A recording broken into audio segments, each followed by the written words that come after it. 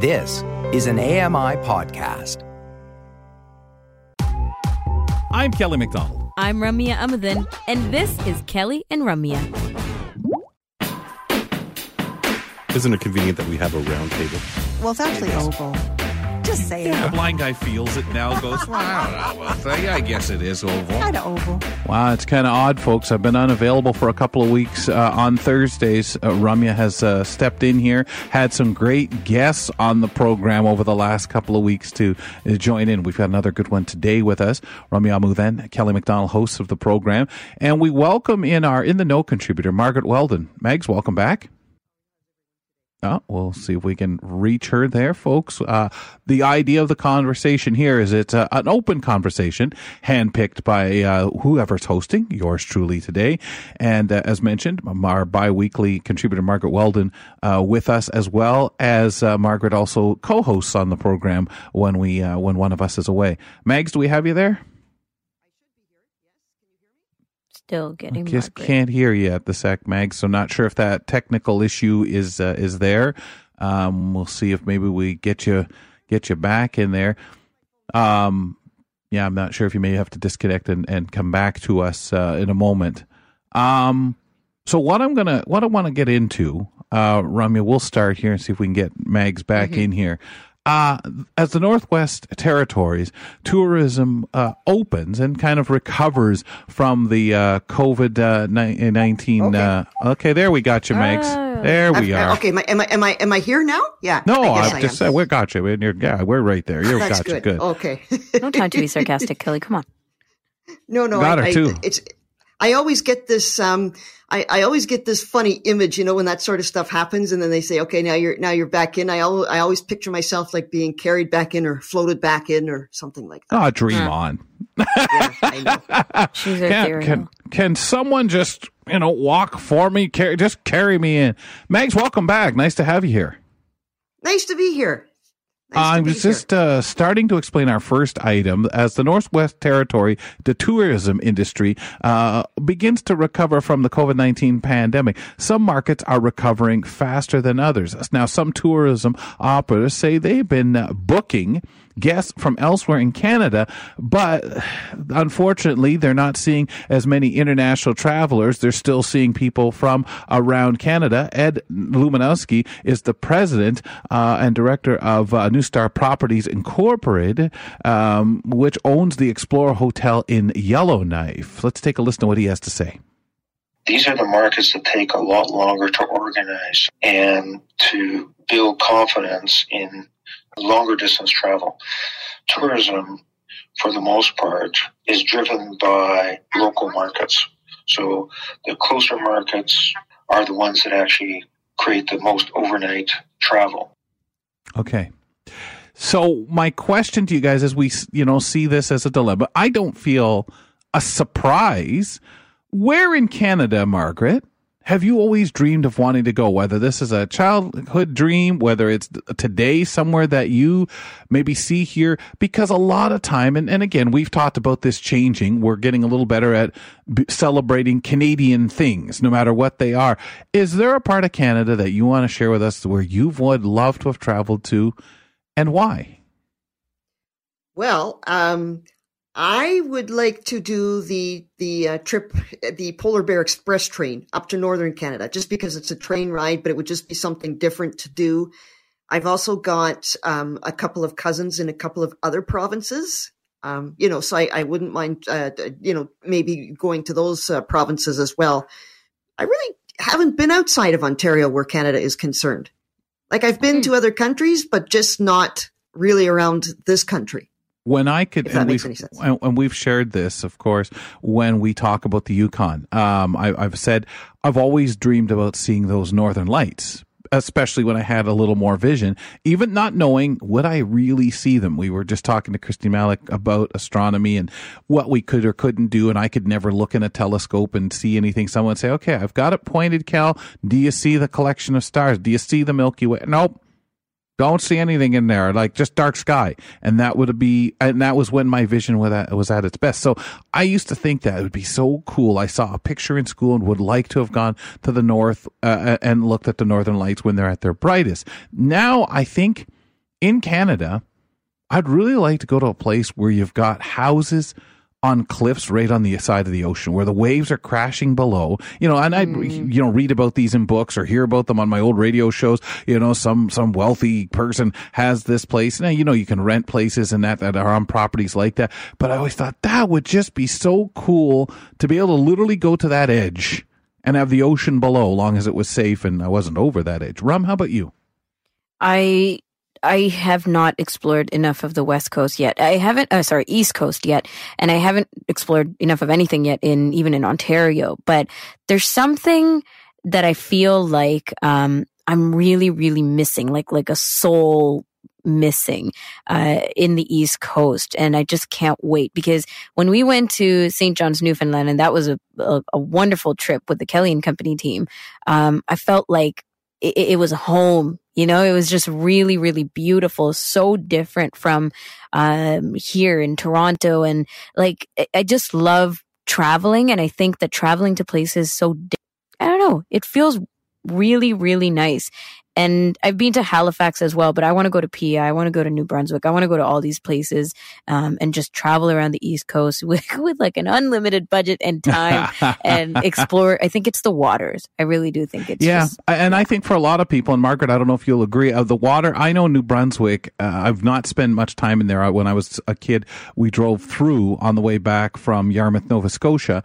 But I didn't get a chance to really check, but I hear about so many people going there to parts of New Brunswick that are on the water, and me being a fish fan, of course, check that out from Nova Scotia to PEI to New Brunswick. Margaret, is there a particular thing? And again, you mentioned where family is and that, and I think there's always places some people would like to go to Alberta and see some of the digs for dinosaur bones and things like that. Actually, and I've been told that particular trip to Alberta to do that dinosaur exhibit is really something to see. But I think for me, number one, the Polar Bear Express is a train, that I would like to go on. But for me, I just want to go, just to see just to feel the quality of the air, the different qualities of the air. Just maybe it's always funny, or it's always amazing to me. I think when we listen to people from other provinces, they always seem to have different accents, right? Different communities. Yep. Yeah. So that's always been kind of, fascinating to listen to. Okay, thank you. That's awesome. Romanowski says that the international market will take at least 2 to 3 years to recover. That's what he feels. Other types of travel, government, business, and interterritorial have recovered fairly quickly.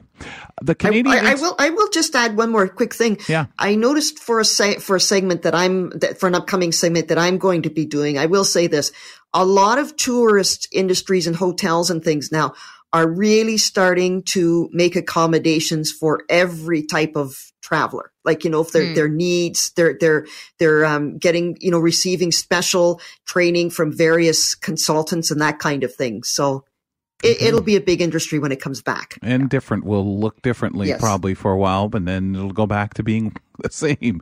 Canadian Institute for Health Information says Canadians age 65 or older in long-term care homes are three times more likely to be prescribed antidepressants than those living in the community over the last 5 years, particularly. Tracy Fisher, manager of pharmaceuticals at the organization, says seniors living in long-term care homes are more medically vulnerable than those living in the community.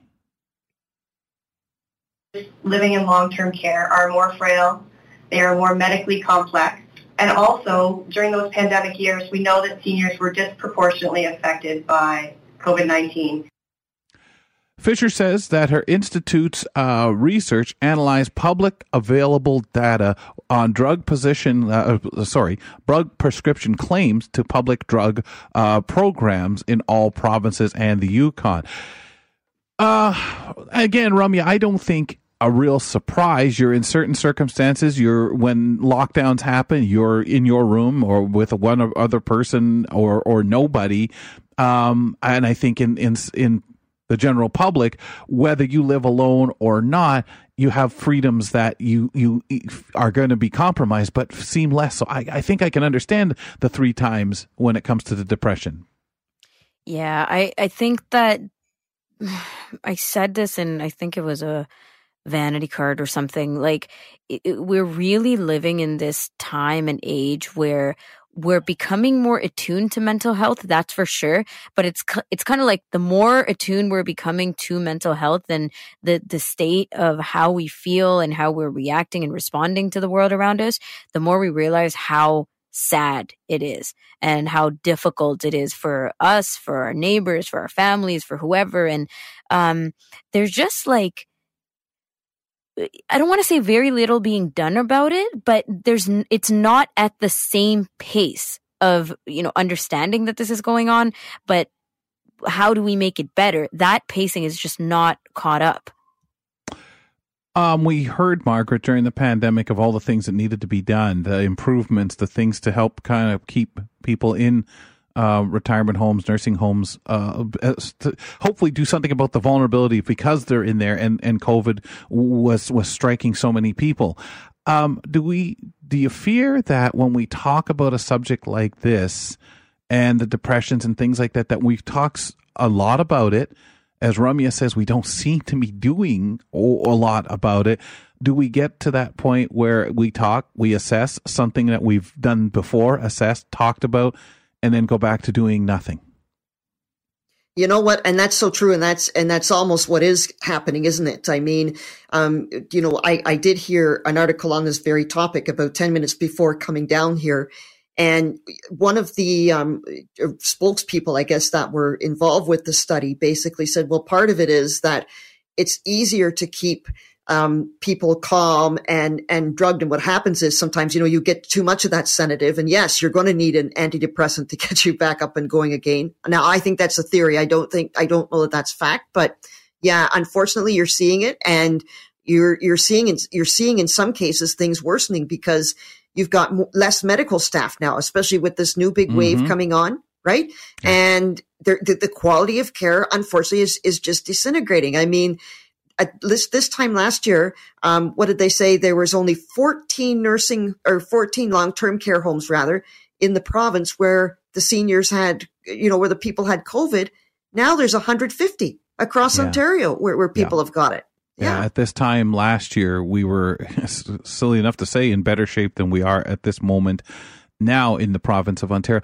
And I don't exactly know where to go with it, because there seems to be that, look, just give me something for this. Just try to make me feel better on the part of us, the individual. What are we doing? Isolating this is a problem. Then do we work it out? How do we work it out? Is the medication seemingly the answer for them, for society? And is this just a note that, yeah, okay, great. People are in better shape outside of. So interesting thing to look at as they bring this out. Guys, I want to talk about The Crown, if we could, for a few moments. The popular Netflix series, The Crown, is facing new scrutiny as to how it portrays the royal family in its upcoming season. This reporter reports that one English actor has urged the popular streaming company to post a disclaimer at the beginning of each episode denoting the series as fictional. It comes days after former Prime Minister John Major denounced a scene from the upcoming season that reportedly depicts Prince Charles approaching Major with a plot to oust his mother, the Queen. Major calling the scene a barrel load of malicious nonsense. Netflix defends the series, calling it a fictional dramatization. But in her letter, Dench referenced the scene, saying it's cruelly unjust to the individuals and damaging to the institution they represent, and called on the producers to add the disclaimer as a mark of respect to a sovereign who served her people so dutifully for 70 years. Okay. Judi Dench says the series seems willing to blur the line between historical accuracy and crude sensationalism. Ramya, as somebody who's taken in the show, do you, when you watch it, think about it as a historical show, or being aware that Netflix is embellishing? And I know one could argue that anything about history, they're going to embellish, they're going to change. This seems to be more of a, but guys, more of this is just made up for entertainment than is actual. What's your thoughts? You know what I think? I think no matter how much you know it's fiction, you'll still wonder which parts of it are true. And that's just the that, case. sure. Yes. And what's based on history. And especially because something like The Crown is literally taking events that have happened and timelines that have happened and seasons, that bring in characters that live today and have lived in the past. So you know what I mean? Like, it's drama. It's obviously drama. There's obviously fiction. Obviously, aside from the characters being real, you can just say nothing else can be possibly, nothing else is real, right? But it doesn't matter. It's just like with the Jeffrey Dahmer thing. As long as it's a dramatization, as long as we're watching it, as long as it's based on some level of truth, whether or not you understand that it's fiction, you'll in your head think, but what part of it is true? Mm-hmm. Disclaimer, does it need it? Yeah, I guess to just give us consistent reminders. Go ahead, Margaret. I was just going to say, I'm surprised because I thought, and this might have just been me, I thought that whenever you did a historical, series or movie like The Crown or some of these other things that have come out that have revolved around history, that it was just standard practice that you put the disclaimer in. Like like at the beginning of each I remember things movie being that way. I have no idea if that stopped at some point. Don't you wonder, though, there's a reason why they don't do the disclaimer? Yep. Because they kind of want you to fall into it, right? Like to fall into not constantly reminding yourself that it's fiction. Yep. Like you want to be able to watch The Crown and take in it what you will. But yeah, it's unfair, definitely, because these people are having to live with the reputations that they're receiving from this fictional show. Okay, so let's jump into this one. Speaking of Buckingham Palace, it says that 1,000 Paddington bears and other teddies left in tribute to the late Queen Elizabeth, who, of course, have been left in London and Windsor, will be cleaned and donated to a children's charity. Mourners left thousands of tributes, including flowers and teddy bears, after Britain's longest reigning monarch died last month at age 96. The Queen appeared alongside Paddington Bear in a short comedy video during Platinum Jubilee celebrations. Take a listen. Perhaps you would like a marmalade sandwich. I always keep one for emergencies. So do I. I keep mine in here. For later.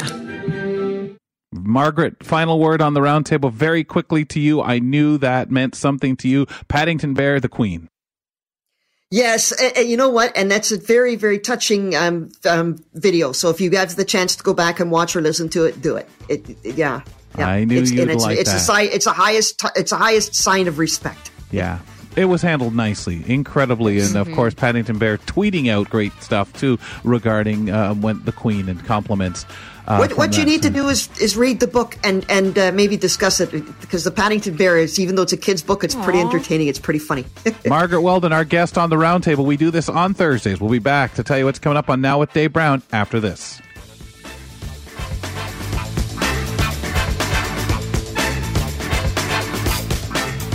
Hello, I'm Sean Priest. Join me monthly for Sean of the Shed, where I introduce you to all the technology that can be so useful to us as blind or partially sighted people. Find Sean of the Shed wherever you find all your podcasts.